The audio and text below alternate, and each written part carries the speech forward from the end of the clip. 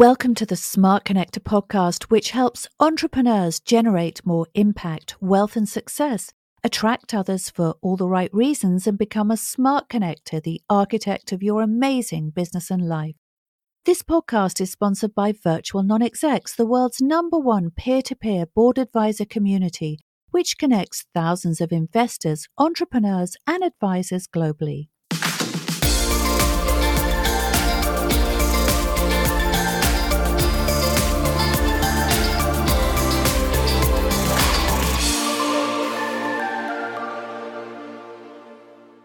Welcome to the Smart Connector podcast. I'm here with such an exciting guest tonight, Silva Neves. Welcome, Silva. Thank you for inviting me. Silva, you're a London-based psychosexual and relationship psychotherapist, an author, clinical supervisor, and a course director at the Contemporary Institute of Clinical Sexology. So, with an extensive history in treating sexual and relationship problems, tonight I'm going to ask Silva to throw the spotlight specifically on entrepreneurs and their issues with intimacy, sex, and relationship fulfillment. It's going to be a no-holds-barred discussion. So if you're watching live, feel free to put in your questions in the chat and I'll ask them to Silva. So great to have you here, as I said. And what I'd like to do is just start, Silva, if that's okay, by just telling our audience why this topic is so important. Sure. Thank you so much for being here and for being able to talk about this, because it's so important, isn't it? A lot of my clients are people who have businesses, who are entrepreneurs, and of course they come to me because it's an area of life that's often they find difficult to speak about in other areas of life. One of the really big issues that comes to my consulting room is basically people struggling with time and energy. Because when you're an entrepreneur, it takes so much time and energy to first start a business, but then of course to maintain it and to grow it. And so often because of that, and if people have relationships at the same time, it feels like there's quite a competition between spending time with their intimate relationships and also spending time with growing the business. So I see people from all across the board, from people in startup all the way to people really well established in the field. And even though they have very different set of problems, it comes down a lot of the time to those competing needs that people have. On top of course, many have not received adequate sex education, so they're a bit in the dark of what to do with their sex lives. And also in relationships, feeling like sometimes they might have some issues with communicating with their partners, communicating, for example, about making promises to be more available, but then the availability doesn't come. Or sometimes even the partners having some unrealistic expectations of what to ask for somebody who has their own business. One of the things I hear a lot from the partners sometimes is thinking that they quite enjoy the lifestyle that the financial gains brings with having your business, but at the same time, they want their partner to be more available. And sometimes that's a bit of a conflict as well. Of course there is, because you can't always have your cake and eat it. I think that's the expression, isn't it, really? That's so right. Yes. If you put your all into your business and you get the rewards from that, which eventually I think it's almost inevitable if you're a smart person and if you do things in the right way, the rewards will come. But it also comes at a price, because everything comes at a price in a way. And often the price is the relationship with your significant other, or the ability to evolve a relationship with a significant other, which is also very common, isn't it? Yes, absolutely. And if somebody's choosing to be with an entrepreneur, it's also choosing a set of lifestyle that could be different from a relationship where people are both employed by other people. And one of the things often that people struggle with is what we hear out there in social media, in our society, about what a good relationship looks like. And a good relationship actually can look very different if you are in a relationship with an entrepreneur compared to a relationship where you are with somebody who's employed by somebody else. And one of the crucial things here is that often what people hear out there is that relationships have to be equal. So that meaning that both people in the relationship has to bring equal shares of chores, for example, or energy or whatever. And actually that's not really always working for entrepreneurs, because a lot of the time they will be busy with building the business. So often what needs to be happening, rather than finding equal share, is to find fair share. And that's quite a different frame to look at it, but I think that's quite important. So fair share could be, as an example, one partner decides to cook all the dinners, all the meals, so the other partner never has to worry about food shopping and preparing food and thinking about what to put on the table. And whilst one partner does that, the other one can spend a lot of time in their business, meaning that the other partner has never have to worry about money coming in. And sometimes that could be fair, even though spending time in a business might be 9 hours, cooking might be 2 hours. So it might not be equal in terms of time, but it might be fair. So that's some of the things that I have as conversations with some of my couples and some of my clients. Yeah, that does make a lot of sense. And I know that what I've observed, and this is not necessarily my experience, is just talking from couples that I've known, because I've known a lot of married couples, a lot of parents over the years, a lot of entrepreneurs, obviously, with their own businesses. And I've known a lot of unhappy married people and people in long-term relationships. And I think what I've seen a lot of the time, is that people bring expectations from their family of origin. So a lot of the time they might be, this was how it worked in my household when I was growing up, and therefore that's how it should be. In terms of, my father did everything. He did everything in the house, and he did this and he did that. And so you should do this and you should do that. And when we don't have that predictability as an entrepreneur, because obviously entrepreneurship, it's a up and down path. We entrepreneurs need to have some flexibility and some tolerance and some understanding, rather than somebody actually imposing how it should be upon us, because I don't think any of us like that. That's right. But also that's an important part of relationship, because whether you're an entrepreneur or not, one thing that we know is that changes happen in life. And so we have to be adaptable to changes, and we have to be adaptable to the ups and downs of life. And so when you're actually in a relationship with an entrepreneur, you can learn those skills from the very beginning, which are very good skills for relationships anyway, to having to be attuned to the needs of each. And in order to be attuned to the needs of each, you have to be present, but also you have to have crystal clear communication about, even sometimes it can be day to day or week to week, about what needs to happen, what space needs to be had in a relationship. And sometimes it could be that in some weeks there is no space for the relationship, but then with the intention in the communication that there will be space later on to nurture something that we have to neglect for a period of time and then nurture it later. And if that's all agreed and understood, then it's very possible for people to really manage all those ups and downs. Yeah, really what you're talking about is a kind of a pretty rosy view of a relationship. And in fact, obviously a lot of people are struggling with their relationships, and really their relationships are on the rocks. And I know plenty of entrepreneurs. I'm single myself. I've had some really disappointing and quite painful experiences out there in the dating world. And also, I know a lot of people who are very unhappily married, but they stay together because, I don't know, they don't really think that they can separate and find somebody better. And in a way, I suppose there is maybe an adjustment that good people who have the interests of the other partner at heart can make. But there's also situations that people are dealing with that are very painful and challenging, aren't they? Oh, definitely. Absolutely. And you're right. There are so many people that stay together. It's just because they just don't know what else to do. And so sometimes staying with what you know seems better than going into the unknown and separating and maybe find someone else. And if you don't find someone else, then what happens? But then staying with somebody that's not really a good fit, it can really be a miserable life. And the quality of life can really reduce a lot when you're staying in a relationship that just doesn't feel right.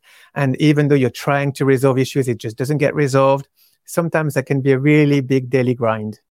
It can. So let's get on to it, Silva. Yes. Let's move But I think sex and relationships are quite intertwined, really.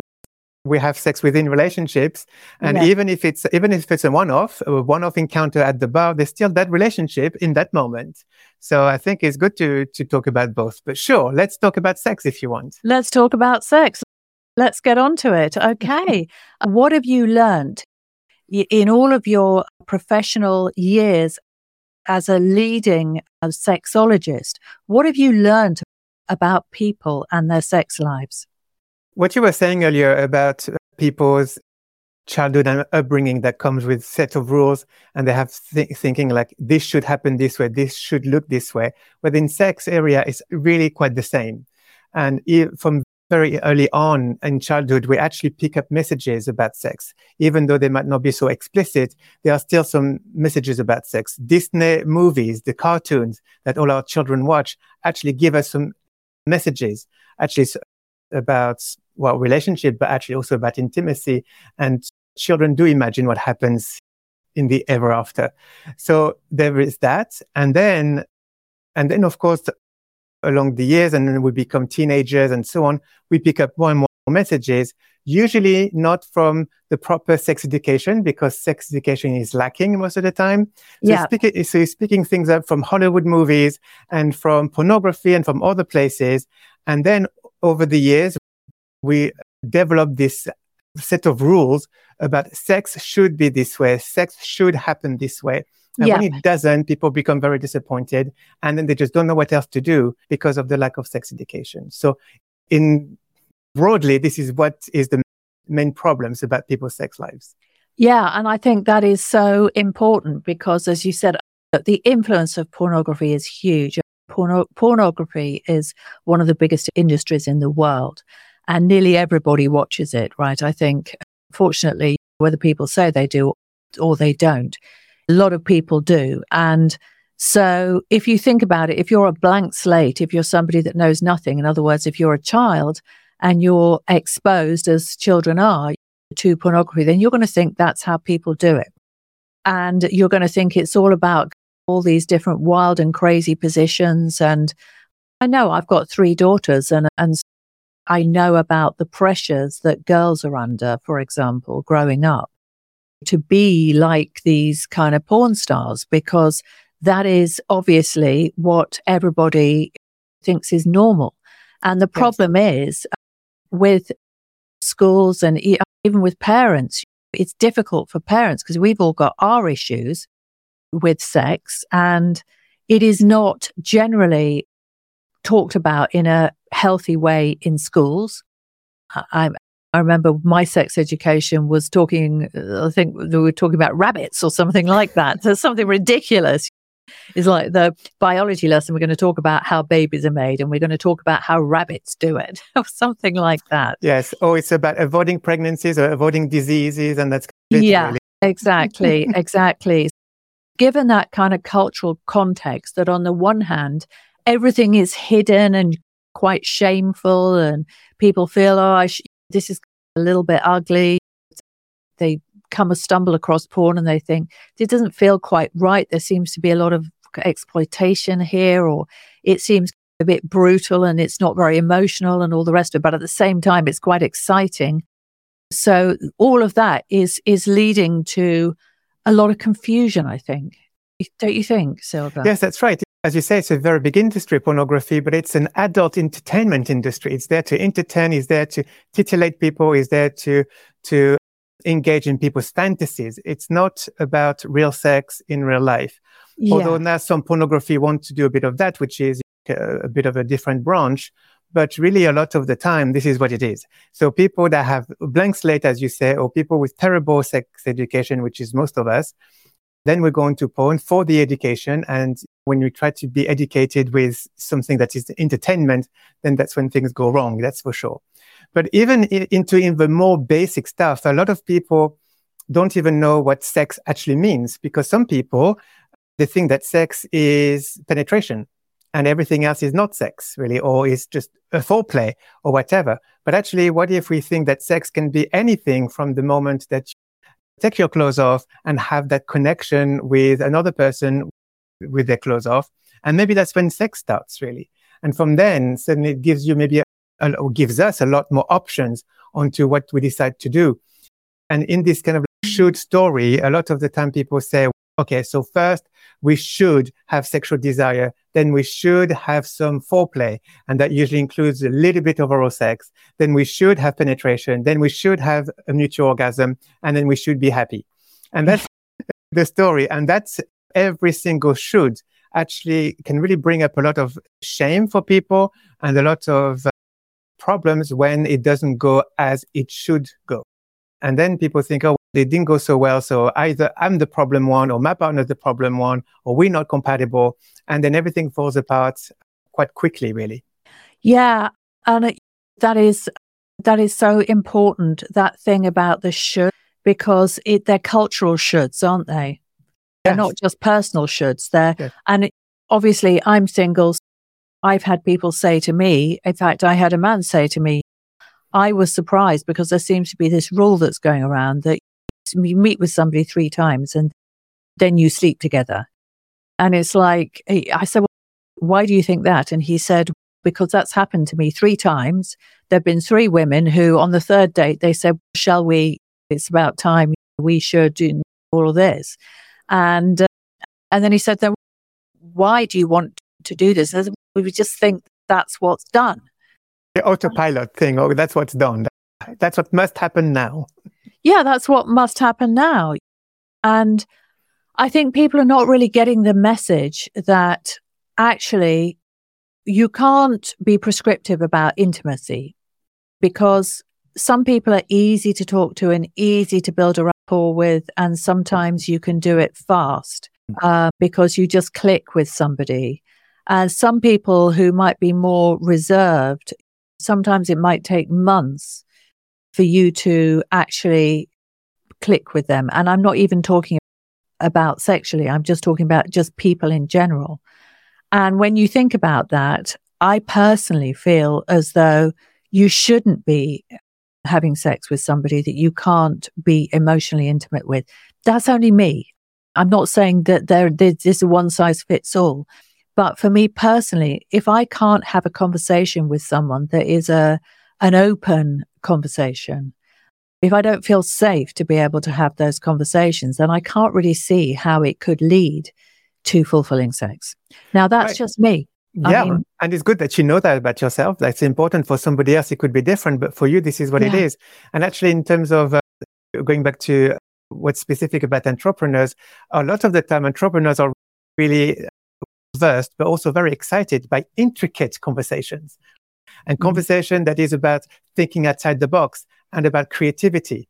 And so then, of course, if you meet somebody who is coming with, this is sex and my sex is going to be just in that little box and there's no movement, that can feel quite a bit disappointing and maybe a bit boring for some entrepreneurs. Yes, definitely. Yes, because as you said, we are attracted to variety. We like experimentation. We like uncertainty, and risk doesn't actually turn us off in the way that it might other segments of the population. So therefore, we're going to be more naturally adventurous, let's just say. But that still doesn't mean that things have to be forced or they have to be done. We are people who, we don't want to do things the normal way. We want to do it our own way. And I think that is the entrepreneurial way. And I think that extends to relationships and it extends to sex as well. That's right. And for somebody who does not have that mindset, that can appear to be quite intimidating or even quite scary to be in a relationship or in a sexual relationship with somebody who is really quite open to risk and experimentation and so on, if somebody's not had that experience before. So then again, we go back to the relationship and how communication is very important first, to make sure that people can all feel safe and everyone knows what's going to happen in the sexual arena, is to be able to actually talk about it and about expectations and what is in your erotic mind and what you might just want to experiment on or not. Yeah, What you're talking about really is actually, in a way, there's a kind of spirit of collaboration there. So however soon you do it, let's just say, or whatever you decide to do, obviously it's two people coming together, right? So there is an intimacy and there are decisions that need to be made. And what's interesting to me is that sex doesn't always happen that way. A lot of the time it's people using other people in order to just get off.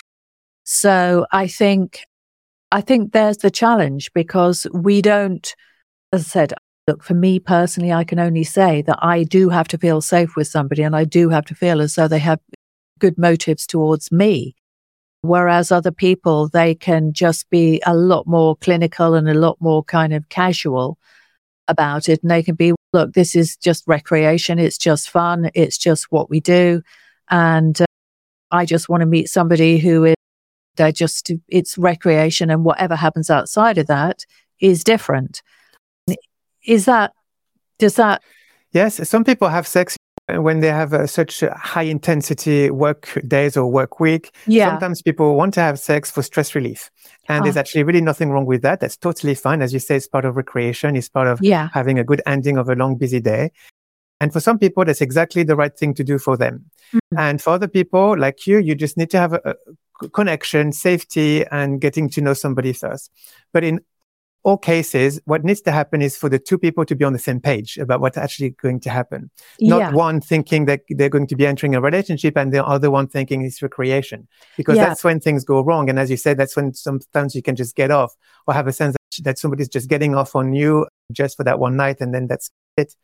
And another thing about entrepreneur is that does happen quite on a regular basis, because from the person who is not the entrepreneur, being with an entrepreneur, even for one night, can be a bit of a prize or something that can be quite exciting for one day, but then just really don't want to get involved further than that. And if the entrepreneur is not quite on the same page, they can feel a bit fetishized or a bit used in that way. Yeah.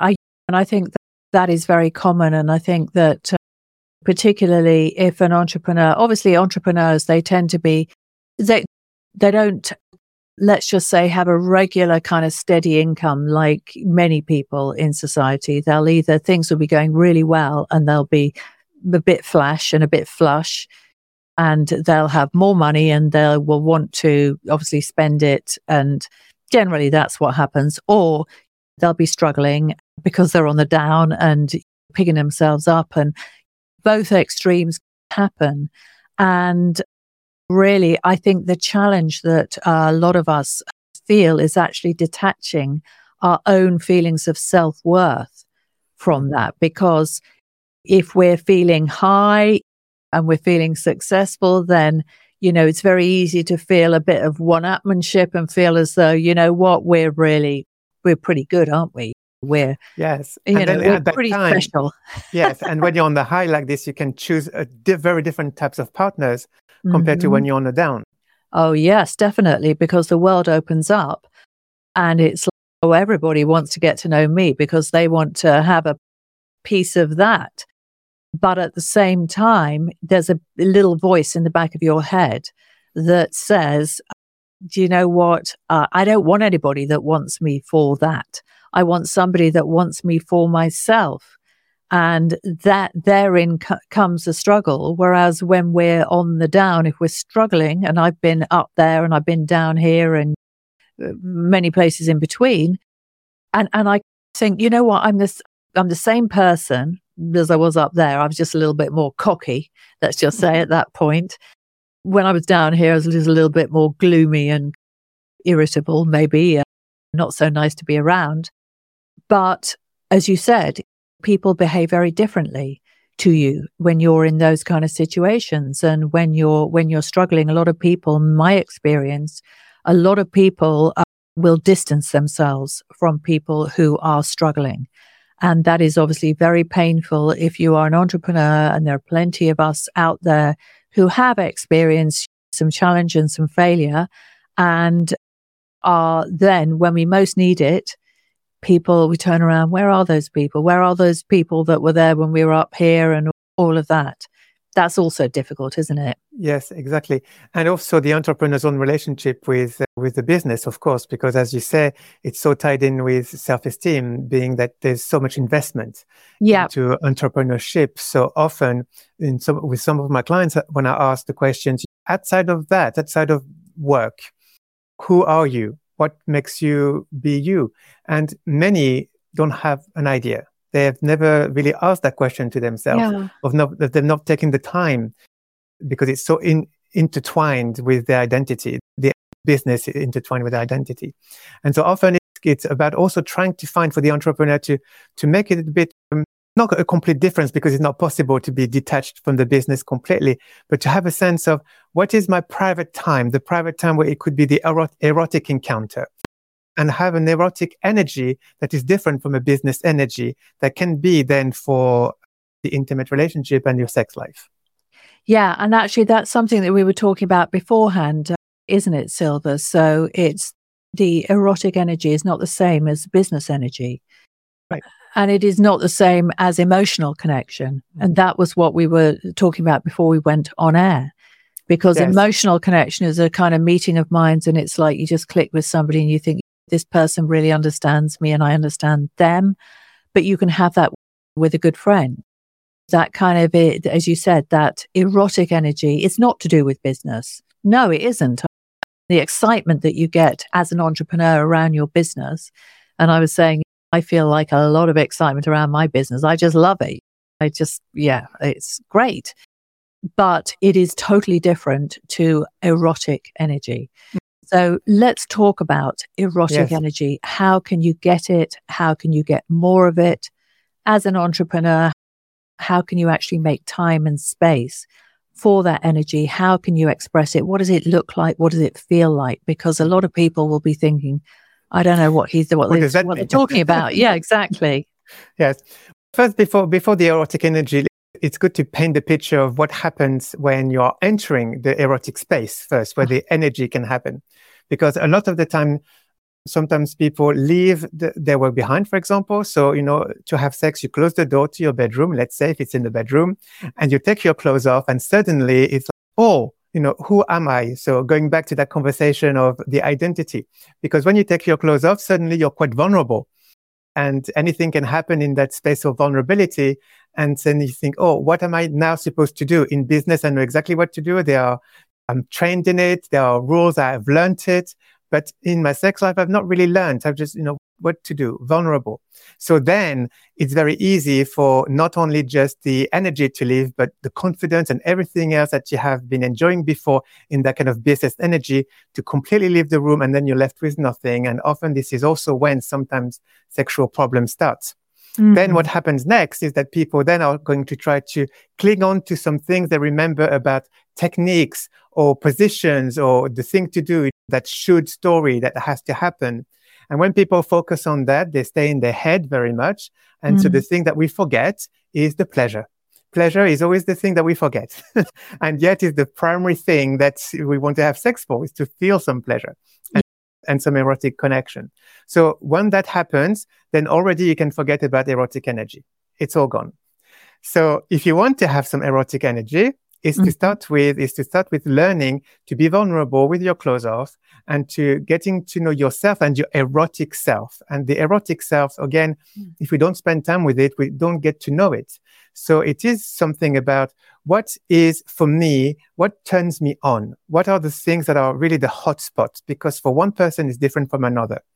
As you say, maybe for one person the hotspot was having that fantastic conversation before we go to the bedroom. That can be starting to the erotic energy to start to steam a little bit, or to simmer, let's say. But for other people, it could be, I need to be kissed, and I need to be kissed in a particular way. For some people, they need to be touched in a particular place in the body. For some people, they need to have a story. They need their fantasies to be engaged. So they need to be maybe doing some role plays or being talked to in a different way in that space. And that's when the erotic energy can start to come forth, is by knowing yourself first and knowing what turns you on, and then putting that into the space. Because if you don't put that into the space, there's empty.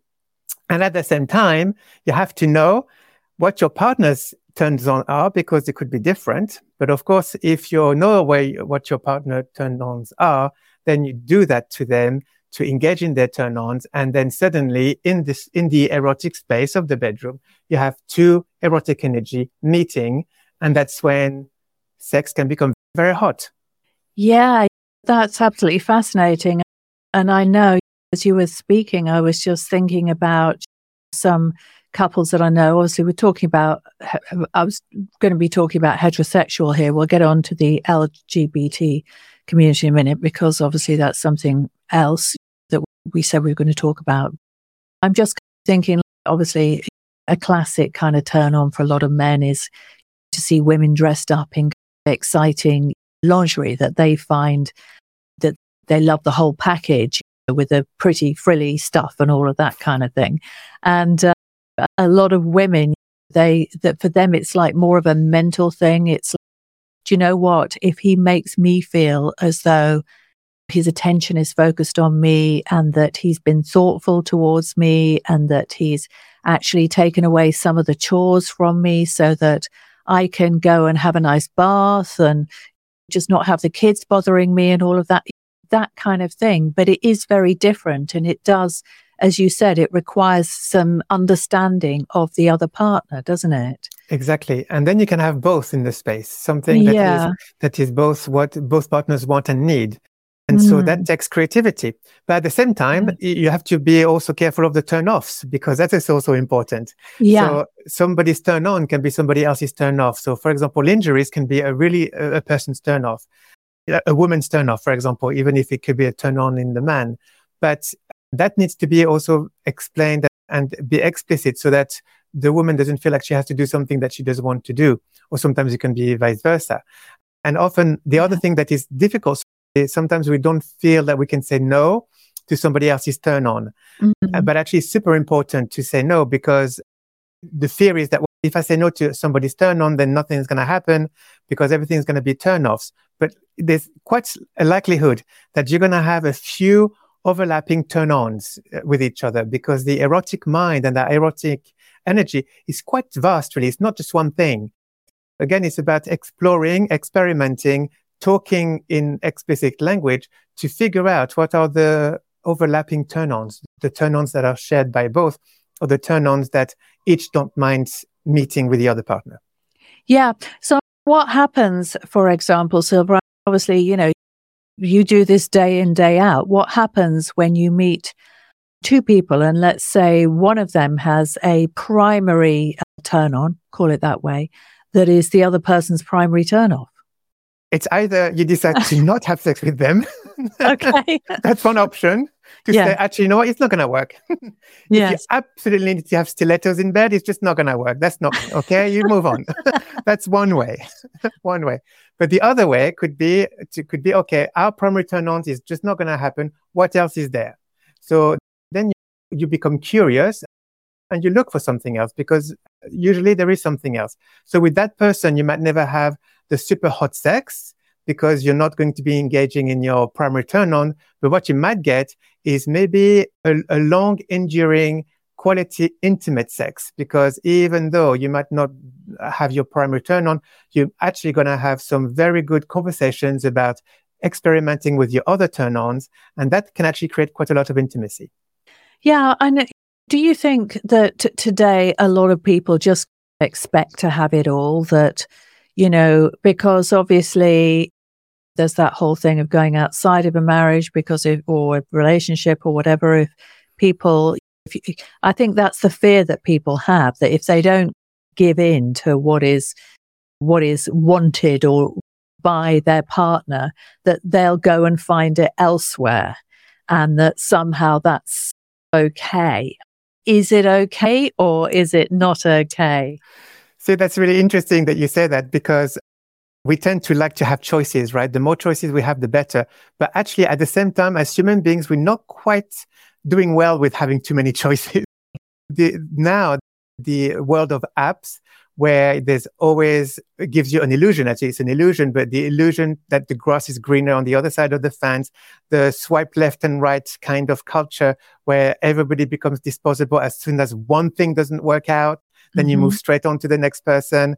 That becomes like almost like a fast food type of culture. And so we stop being tolerant and we stop being curious about, hey, you know what, maybe something about our turn-ons is not working out, but maybe other things can work out. Let's just spend enough time together to experiment and to work it out. And if you spend time to work it out, you can actually have the best sex that you can have, the most intimate and conscious sex that you can have with somebody, compared to saying, oh, I'm not liking this one thing, and so that's it, I'm going to find somebody else. Because then you can just keep hopping and hopping from one person to the next, searching for that perfection. But nobody's perfect, and there's never going to be one perfect relationship, or there's not going to be one perfect erotic connection. So sometimes it's great to have choices, but also, hey, you know what? You don't have to keep looking and searching for the open sea. You can think of happier with less choices maybe, but just really doing with what you have. Yeah. And after all, sex is only a part of life. It is not life itself, right? Yes. Yeah. So we've got a question here from Jason, who says, do we need to accept we change and evolve as people in relationships? That's one of his questions. And the other question that he's got is, it sounds like entrepreneurs, it may be a good idea to stick to other entrepreneurs. So we've got two questions there. So let's start off with the one about, should entrepreneurs date and marry and live with other entrepreneurs, or what do you think, Silva? Well, I think there's no shoulds really. As we know from tonight, shoulds is a bad word. Yeah. But really, it depends, because sometimes being with another entrepreneur is going to be really fantastic, because you will be understanding the other person with shorthand, right? You will know exactly what their life is like, what they feel, and you can even help each other and create that kind of communal or cheerleading in some ways, and being a lot more understanding of the profession. But at the same time, for other people, they can just start to be in competition. Who is going to be the most successful, and who is going to spend more time at work? And, oh, sorry, but you have to look after the children when I do this. Oh, why should you do this when I've also got my own business? So then actually sometimes two entrepreneurs together can just be very conflictual. And sometimes being with someone who's not in that space, but has enough compassion and enough understanding and enough patience, that can actually work a lot better. So both can work. It just very much depends on the type of person, their personality that you're looking for. Are you going to compete with them, or are you going to lift each other up? Yeah. So I guess really we're talking about an attitudinal thing. And obviously, if you're with somebody who has a very selfish outlook, maybe a sort of narcissistic type personality that they can't really see, they don't have empathy for you or whatever, then it's not going to be good regardless of what work they do in life or their career choices, right? Yeah, that's right. Exactly. Yeah. Okay. And then his other question is, do we need to accept we change and evolve as people in relationships? And that... Absolutely. Yeah. Okay. Yes, absolutely. We change. We always change. The ideas and worldviews and passions and even turn-ons that we have, say, in our 20s are completely different from what we'll have in our 40s and our 60s. Our bodies change as well. A lot of things change in life. So it's really super important that we keep in touch with our own erotic mind changing and developing, and also and keep in touch with our partner's changes. And so the more you keep in touch, the easier relationships are. Okay.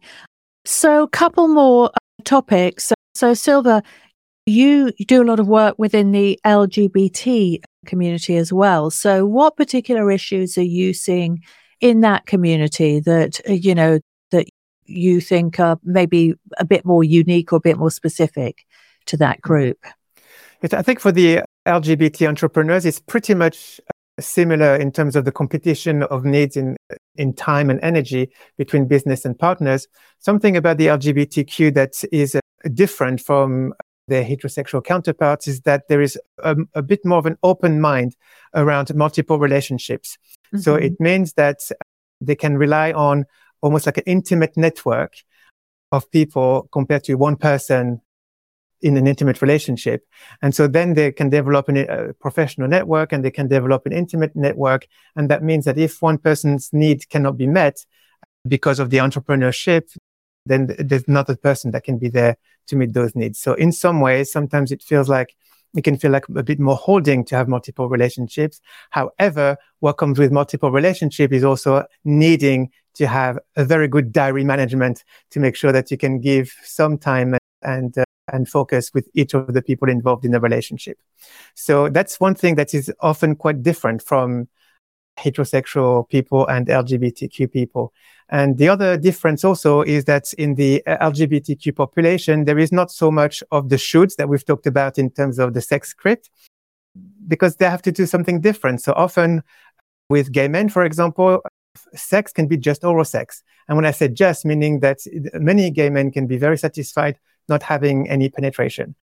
And also we know from research that lesbian couples or people have much better orgasms than heterosexual women, because a woman knows how to touch another woman in the right places, almost more instinctually, instinctively. Sorry. So then there's all of that, and of course with women as well, lesbian, there's often no penetration either, but their sex life can be a lot more pleasure centered, which is often what is lacking in the scripts of the heterosexual sex life. Yeah. So there are quite a lot of similarities. We're all humans at the end of the day, but also quite a differences in terms of how we have sex, how we engage with sex, and also the ideas and the ideals of relationships. That's very interesting. So in a way, the fact that they're already on the outside, as it were, means that they've had to really confront those kind of societal norms maybe a bit earlier or in a bit more of a direct way. And as you said, the shoulds tend to get thrown out a lot earlier or a lot more efficiently or aggressively or whatever, to make way for maybe a more authentic relationship and experience. That's right. Yes, finding different paths, because the one path that we grow up with, the heteronormative path, we call it, doesn't fit. Yes. But of course, a lot of the LGBTQ people, they do become entrepreneurs in the first place because they suffer discrimination in the workplace. Yes. Being employed and having almost no choices but to endure homophobia. So, of course, then when entrepreneurs meet with each other in the LGBTQ world, it creates this subsection. You've got the LGBT kind of intimate network, the entrepreneurs network, and then the LGBT entrepreneurs network, which is another one. Exactly. And in the UK, there's this thing, the notion of the pink pound, right? Yes. Yeah. That's So right. a lot of very successful entrepreneurs, particularly in London, with that orientation. Okay. So then the next thing, before we wrap up, because we've had such an interesting discussion. God, I could talk to you all night, Silva, but maybe I will once we come off air. But yeah, so let's talk about the impact of dating apps on sex and relationships, because most people that are single, including me, are on dating apps. And we talked about this a little bit before we came on air, but on the whole, my experience has been very disappointing, which I think is pretty normal for a lot of people. And I think what I was saying is that a lot of people have got things going on elsewhere. And because you don't meet them in context, so you don't know their family, you don't really mix with their friends, you just meet them in isolation, it's very easy for them to hide, to keep secrets about their other entanglements or it's complicated relationships. And I've certainly had that experience many times where I was actually getting to know somebody, feeling excited about them, and then they just they dropped the bombshell. Oh, I've got back with my girlfriend, or actually I this, and it's like, oh, okay, that's again. But this is obviously not an experience that's unique to me, and it's not the only experience that people are having, or challenging experience that people are having on dating apps. So what are you seeing in terms of single people right now and the struggles that they're having? Yes, thank you for bringing that up, because it's a real struggle for a lot of people. And with the dating app, one thing that happens psychologically is that you're going to be engaging in apps very differently from in person, because there's a screen. So often what happens is that you can lie without guilt, because the screen almost protects you against the guilt in some ways. And sometimes you can say, You can pretend to be somebody else. You can have filters on your photos. You can even pretend to be a different age or whatever. Everything can be completely fake, and people can be quite guilt-free because of that protection with the screen. Some people can be also very nasty because of that same reason. Oh, so yeah. they can say some really awful things like racist things and ageist things and whatever, misogynist things, just because they think they can. Yeah. And they won't get anything back. And of course, there's this big thing called ghosting, which is also can be quite harmful when people are really engaging emotionally in talking to somebody on an app, and then suddenly there's a black hole that everything switches off. That can be really quite wounding for some people. So all of that is happening. A lot of people are getting really disappointing with all of these apps. And then, as you say, if you do go to the stage of meeting them in person, then you might just already have an image of what they're going to be like after your kind of online conversations, and you realize it's all completely different. Oh no, that person is still with his girlfriend. Oh no, that person is 10 years older, or whatever it is that that they're pretending. And then that can be very disappointing. I think another thing, especially with success, and I'm not sure if that's been your experience, Jane, but it feels there's also a difference between a woman being very, very successful compared to a man being very successful. A lot of the time, men tend to feel quite a bit intimidated by successful women. And so that also is going to bring up all sorts of different things. Like men are going to be trying to, those that are intimidated might actually start to have some kind of behaviors that are out of character to try to almost bring the self-esteem up faced with a successful woman. And the opposite, when it's a successful man, often the woman might want to try to just be like more submissive that she would be, because that's part of what society tells us, that the woman needs to please the man who has the money and these kind of things. So those things are also come from cultural and societal messages. The man feeling intimidated, that's the patriarchy message, and that's the misogyny that is also very ingrained in our society. And the other way around as well, the woman that says, oh, I must be pretty for the successful man, is also part of sexism. Yeah, oh, definitely. And I think I obviously have some single friends as well. And what we've noticed is that, and I've said to, some of my friends, is that, look, there are going to be some guys and they just will not feel good enough because you're quite kind of dynamic. I don't want to be overly ego-centric here. So let's talk about my friends. But my friends tend to be quite go-getting and quite dynamic as well. And they've noticed the fact that there are some men who will just be, they immediately start to bring them down and tell them that they're too ambitious, that they'll start putting labels and judgments on them and make them feel less than for actually prioritizing their business and really just trying to be the best that they can be and provide for their families. Because a lot of the time, we ambitious women and female entrepreneurs, we have been let down by men in our lives, and we have been left without support for our children, or that's quite common. So a lot of the time, we're just trying to do our best as mothers and carers in the first instance.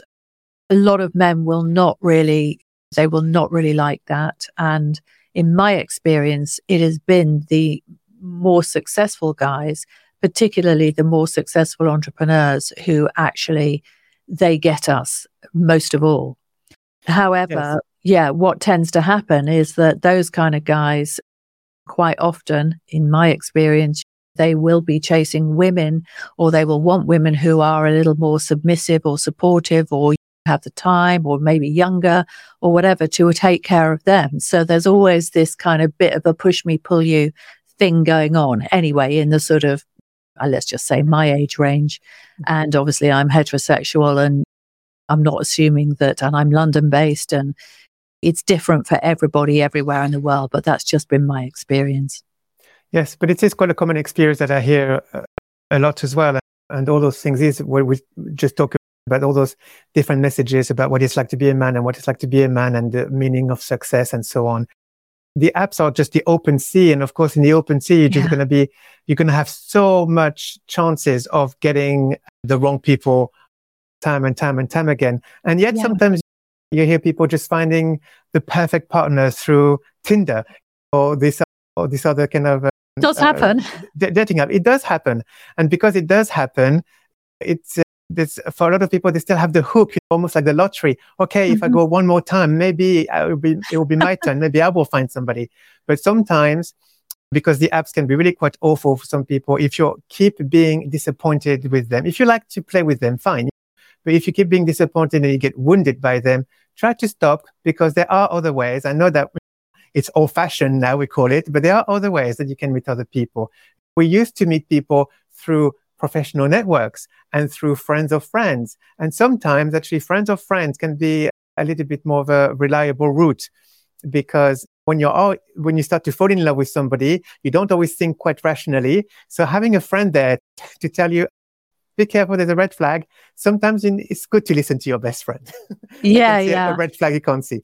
So sometimes if you go through a friend's recommendation or somebody that you trust that says, I really know this guy really well, and I really think, and I know you really well, and I really think that maybe the two of you could get on, sometimes it might be the best. So of course the pool is a lot smaller when you go around those kind of areas or route to find somebody. But sometimes, as we were saying earlier, less choices can actually be the right choices. Yeah, that's a very good point. And it's funny because obviously in my business, one of the things that I do is I help people find the right clients for them. So that is actually, there is a process to that. And that process involves qualifying and filtering. And you do that through marketing, because you have to really push away a lot of the people that are initially think they might be right for you through putting, I call it the selling environment, but by putting a lot of stuff in front of them getting on an in-person conversation with you. Sometimes I think this is so needed in the kind of dating environment, because as you said, it's a bit like walking into Tesco's with a sign on your head saying I'm single, getting up on a soapbox, and then whoever's in the shop, they can come up and they can just take you away or whatever. It's as random as that, isn't it? So that's right. But as you say, an unromantic way of saying dating, it is basically about filtering, assessing, and you've got people who market themselves, and then you have to filter through and assess properly. That's the unromantic way of dating, but that's really how dating really does happen. In your business, you have quite a lot of transferable skills, really. Yeah, I mean, that's it really, because the thing is, obviously in business, people can afford to invest money into building out these kind of ecosystems. But really, I foresee a time in the future where the whole dating environment is going to become a lot more sophisticated, and all the sort of funnel technology that we are developing, let's just say quite expensively, because it takes quite a lot of money to do this, that there will be technology that kind of enables people to really browse somebody's profile and in a much deeper way. And that is my hope, say for my children, by the time they get to my age, that they will not have to go through this manual filtering, which is what I call it, because it is a bit time consuming and it's not always not that much fun. Yes. Yeah. Silva, it has been such a pleasure to speak to you tonight. We have had such an interesting conversation, and I really appreciate you showing up. So if people wanted to get hold of you, what's the best way for them to do that? They can look at my website. It's my name, silvaneves.co.uk. And I'm on social media as well, Instagram, Facebook, Twitter, LinkedIn. So if you put in my name, you should find me. And you're an author as well, so they can buy your books, can't they, on Amazon? Yes. I write for therapists, really. It's more like kind of textbooks. But yes, but I've been told I write in like really simple language.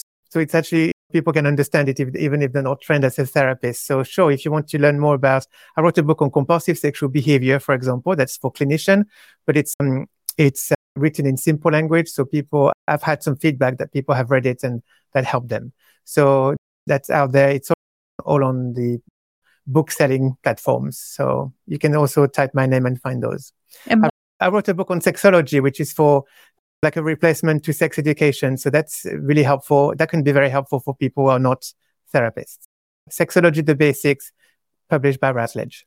Very interesting. Sexology, the Basics. Thank you so much, Silva. Again, it has been such a pleasure. And Really appreciate you showing up on the Smart Connector podcast and look forward to staying in touch. Great. Thank you so much for inviting me. It was a great joy to be here. So yes, let's be in touch.